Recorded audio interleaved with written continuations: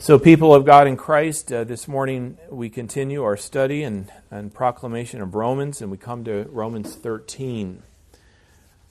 Romans 13, the first part of it at least, can probably be considered, I would consider it, the main passage of Scripture to teach us how to live the Christian life in relationship to the world, in relationship to the government. And here, I mean the civil government, because that's an important specificity and distinction to make. As much as the word authority, I'm wondering what do you hear when you hear the word authority? What wells up in your heart and your spirit as you hear the word authority?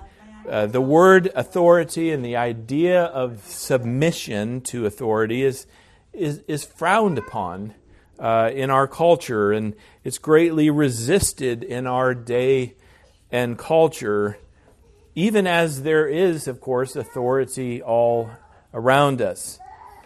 Sometimes, probably rarely, we are the one in authority over another. That is certainly true of parents. And parents only ruin their own lives and as well as their children's if they don't stand in authority and act in authority and require submission of their children under the backsided pain of punishment. And as they act in authority and require submission over their children, it is indeed God's will and a blessing to both them and their children. In addition, husbands are called to be in authority over their wife. I'm going to leave that one for another day. But otherwise, some of us have authority over others in the places where we work. But most of the time, we live under authority. We live under the authority of the federal government. We live under the authority of the state government. We live under the authority of, depending on where we live, a county government and a city government.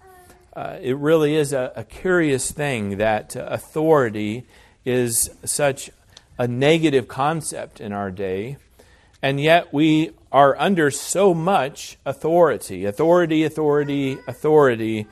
all around us. Even more, most, if not all of us, are under the authority or under authority in the workplace. We must answer to a supervisor. We must answer to a boss. We must answer to an employer on any number of different levels. And the question is, does our faith in Christ have something, anything, to do with our relationship to those in authority over us?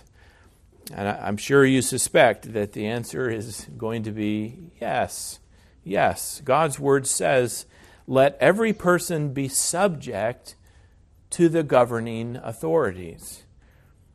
For there is no authority except from God, and those that exist have been instituted by God.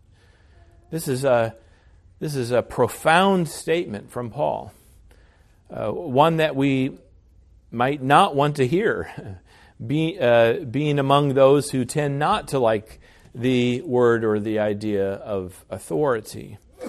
But here we are as Christians.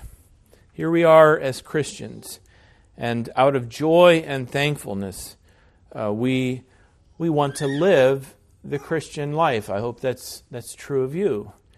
That out of joy and thankfulness, you want to live a Christian life. So we need to hear the Word of God, and we need to take it to heart in this matter. A first point is the call to be subject. The call to be subject. It's a strong word. strong language. Be subject. We might first note what it doesn't say. It doesn't say, just be respectful to the governing authorities. That's certainly included. In fact, in the last verse, in verse 7, Paul writes, pay to all what is owed to them, and he includes in that list there paying respect to whom respect is owed. But the initial call is to be subject. And later in verse 5, Paul writes, therefore, one must be in subjection. So the starting point is to acknowledge the superlatives, the fullness of the call. Let every person, not just some, not just those who are lowly and miserable anyhow, not just the super spiritual ones, let every person, and let every person not just respect and give some ceremonial honor, but let every person be subject to the governing authorities. Even more, Paul does something here that harkens back to the beginning of his letter. He writes in verse 5, therefore, one must be in subjection, not only to avoid God's wrath, but also for the sake of conscience. Paul appeals to conscience. And he did this earlier when he wrote in Romans 1:21, for although they knew God, they did not honor him as God or give thanks to him. Paul's argument then, and again now, in Romans 13, is that human beings just know this. We just know this. It's not rocket science, as we say. It's not some esoteric knowledge that only a few people can understand. We know that leadership is necessary in this world.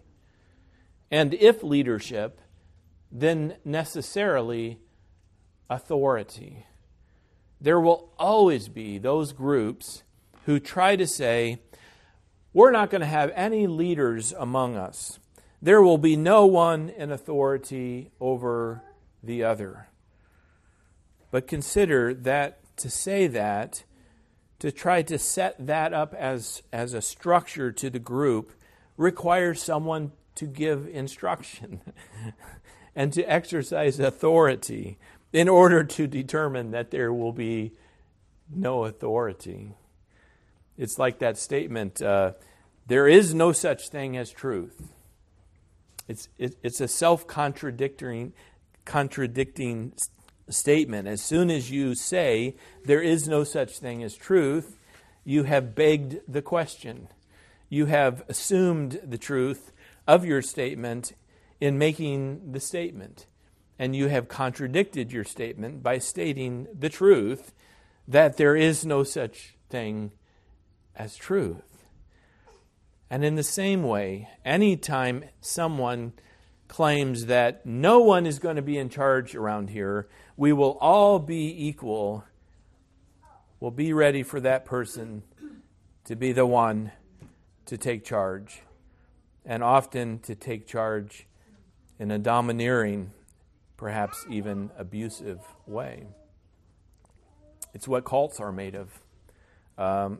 Under the guise of everyone being equal, there is really one person who is taking authority over the group. It's what socialism is made of, under the guise of from each according to his ability to each according to his needs. There is a person or a group of people who are prepared to benefit from everyone supposedly being equal. You all be equal, and I will stand at the top of the equality. It just doesn't work that way. And I think Paul is getting at that when he brings in human conscience. We can try to fool ourselves But there is something in us. There's something in us that just knows that there has to be authority in this world. There's something in us that knows that God Himself stands as the highest authority. And if so, if God Himself stands as the highest authority, then every other authority must be. It has to be assigned by God. Once again, it's the logic of the Christian faith. Don't let anyone tell you that the Christian faith is illogical, that you have to put your brain on the shelf in order to be a Christian. But then certainly don't put your brain on the shelf as you are a Christian. Think these things through. Pick up on the logic of the teaching of Scripture. And the logic here is that authority in this world is inevitable. It cannot be otherwise, that someone, starting with God, but otherwise any number of other fellow human beings, will be ruling over you. And you may be called to exercise authority over others. Well, the questions are these: will you exercise your authority justly, according to God's Word? And will you be subject to the governing authorities over you? If you will, if we will together, then we need to know that there is no authority except from God. And those that exist have been instituted by God. The second point is God's appointment of rulers. And here is another place where we need to hear this instruction on the basis of God's grace and mercy to us in Christ. Remember that Paul began this section writing, "I appeal to you, therefore, brothers, by the mercies of God, to present your bodies as a living sacrifice, holy and acceptable to God." So this entire section of Romans, these last 5 chapters, are the call to respond to the grace and mercy of God in thankful obedience.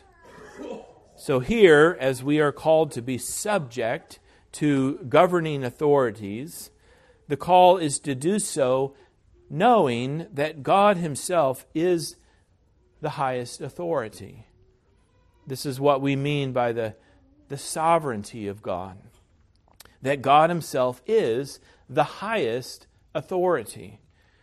But even more, to know that He is a good God, and that He has created a good creation, and that He sets things up for us. He orchestrates even all of history, and He regulates the entire world in such a way that we can be confident in His care and in His orchestration of all things. And just think about how much we need to know and remember this. Because what do we know about authority? That authority affords power, and that power corrupts. We know that those in authority over us are sinners, as we are. We know that power corrupts, that when sin gains opportunity, then sin abounds. That's all sin needs, the opportunity for sin to be committed. So give a person authority, and you give that person power. And by giving that person power, you give them opportunity for sin. And give that person opportunity for sin, and there will be sin. The Apostle Paul clearly teaches in Romans that what we call the doctrine of total depravity. Sin has infected every aspect of of the human being, and sin affects every aspect of human life. And yet, here's the striking teaching of Romans 13, 1 through 7, and yet God is still ruling. God is still on his throne.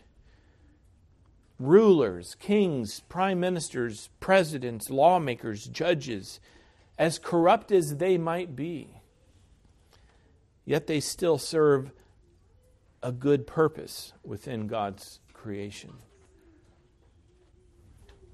What this doesn't mean, let me clarify if you're wondering, what this doesn't mean is that we should ignore their sin and corruption.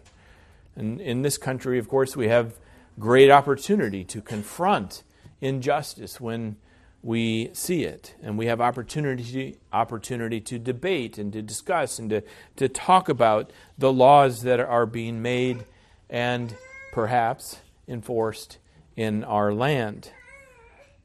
But think about it. For every woke, corrupt decision that a judge makes, and we hear about an awful lot of them, but for every woke, corrupt decision that a judge makes, that same judge makes many other rulings that serve the good, that promotes righteousness in this world. Here is where we might only focus on the negative. Here is where we rightly see and acknowledge and decry the bad decisions of the president and lawmakers and judges, but fail to consider, as the Apostle Paul is calling us to consider, we fail to consider where things would be, what life would be like if these same rulers were not in their place making decisions day by day and serving a good purpose. That's Paul's point here. He's talking about the Roman Empire. He's talking about a government in his day that was exceedingly corrupt.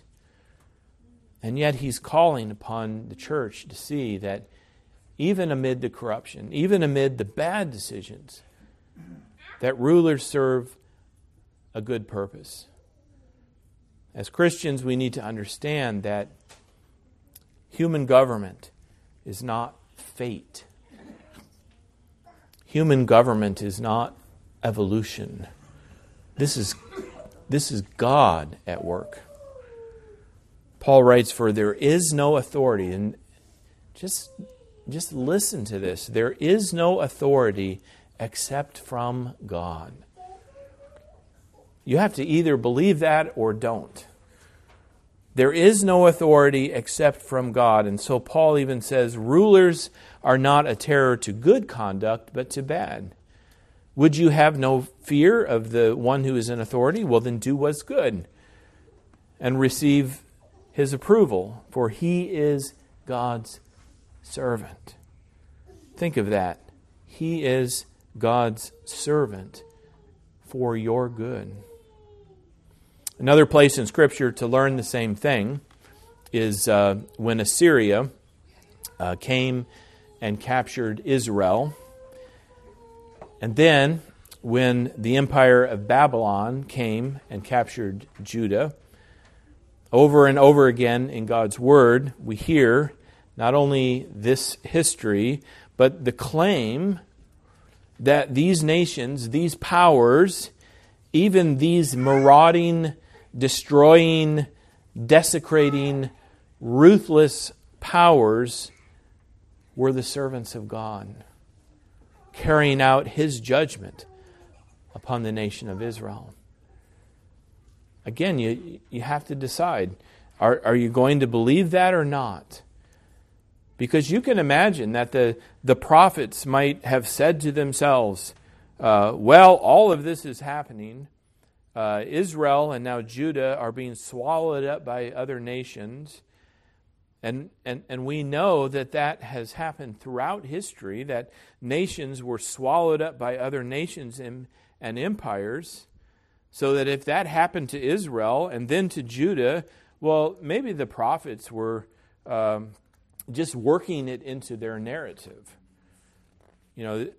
This was God doing this.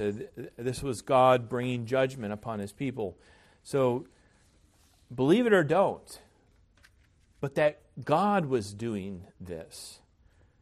God was raising up Assyria to judge Israel. God rose up Babylon to judge Judah. The rise of Assyria, the rise of Babylon to overcome Assyria, the rise of the Medes and Persians to overcome Babylon, the rise of the Greek Empire to overcome the Medes and the Persians, the rise of Rome to take over the Greek Empire. And then the fall of Jerusalem in 70 A.D. and the eventual fall of the Roman Empire to bring about the sovereign nations of Europe and the exploration of the New World.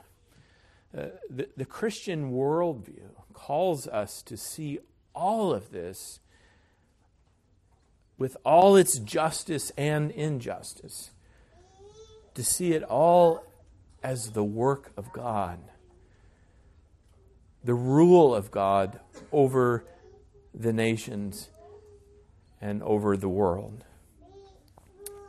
This is the worldview that Paul is taking and using in Romans 13. This is the view of the world and of all history, to bring him to say, be subject to the governing authorities, for there is no authority except from God.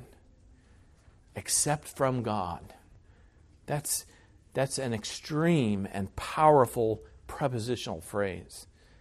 It's extreme because it makes the claim that God is in control, that God is directing history, that God is determining what is happening, that God is limiting evil, and that God is even using the work of evil in this world for His purpose and glory. We can be reassured. We can rest in God's care.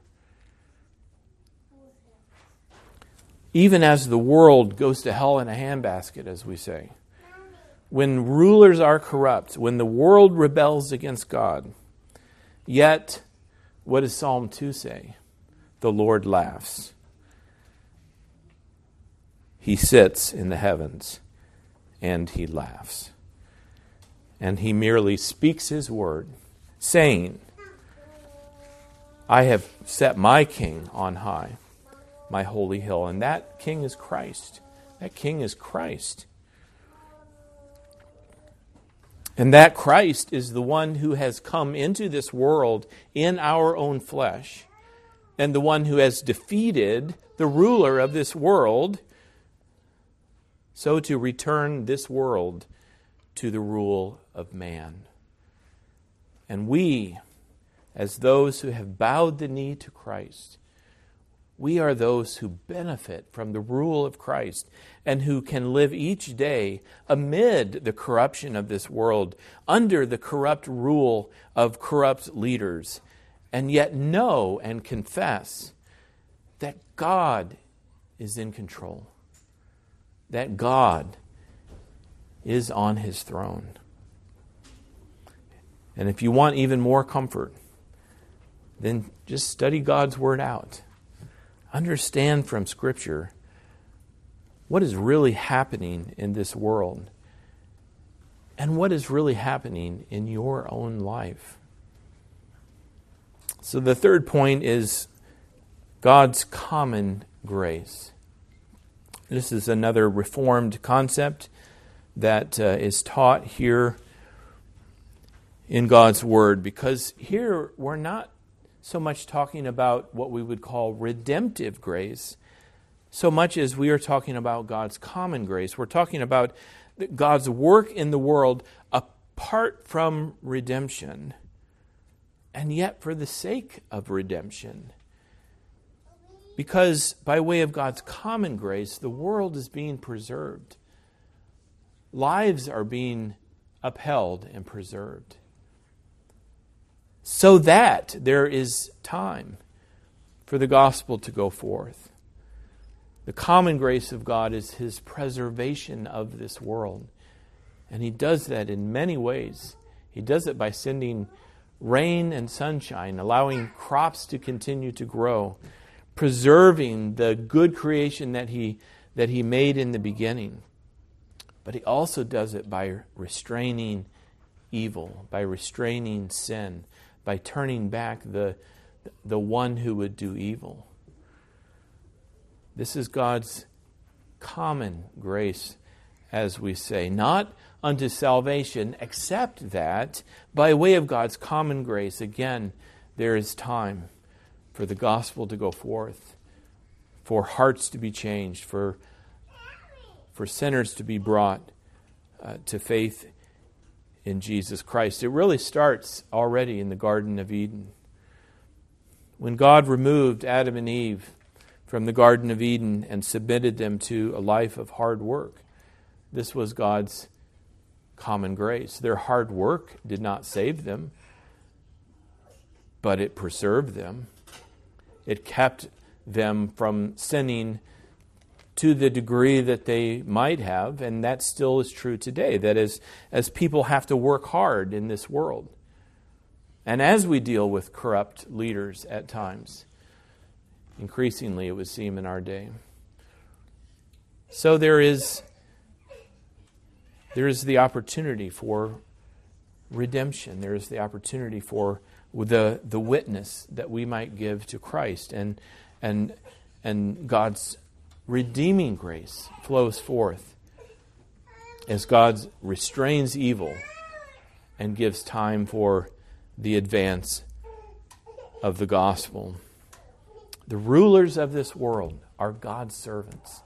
Just let that soak in. The rulers of this world are God's servants, just as Assyria and Babylon were in history. And as God makes that clear through the prophets, Assyria is my servant, Babylon is doing my will. We either believe that or we don't. We either see it as the prophets making wild claims, or we accept it to our great comfort that even the most wicked of empires, even the most evil of rulers, are yet God's servants. And as much wrong as they might do, there is always a good that they do as well. And the call of God's word in Romans 13 is to be subject to them. Couple applications. Pay your taxes. Pay your taxes. You can work for lower taxes. You can get involved in the process and work for lower taxes, but we need to pay our taxes. It's pretty hard to deny from this passage. Pull over when the police officer is behind you with his lights on. Pay your fine if you know you're guilty. If you think you're not guilty, go to court. You can do that. Seek justice when needed, but otherwise submit, be subject to the authorities as they come to bear upon you. But take comfort. Take comfort in knowing that God is in control of your life, because God is in control of this entire world. Take comfort knowing that Christ is ruling over you, and that His rule, His authority over you is higher than any authority in this world. And take comfort in knowing that the authority of Christ means your salvation, because He is Lord, because He is King, because He has conquered the ruler of this world by His cross and resurrection. By that victory and by His authority, we have salvation and we have eternal life. Amen. Let's bow in prayer. Father in heaven, these are hard things for us because we don't like authority. We don't want to be under anyone else's authority. Help us to start out by seeing that your authority over us is in Christ and it is for our salvation. Help us to know that you are ruling and reigning for our great good and for our salvation, and that you are also in control of all things in this world, and that there is no authority in this world except that it is from you. So grant us, O Lord, to be subject, and grant us, O Lord, to be winsome as we live out our Christian lives. Help us to give testimony to Christ's own lordship as we submit to authority, and as we may have authority, may we wield it justly, and may we be an example of Christ's great love and compassion in his authority, in our authority over others in our lives. Bless us to this end, give us wisdom, and make us to be your faithful and fruitful people. We ask and pray in Jesus' name. Amen.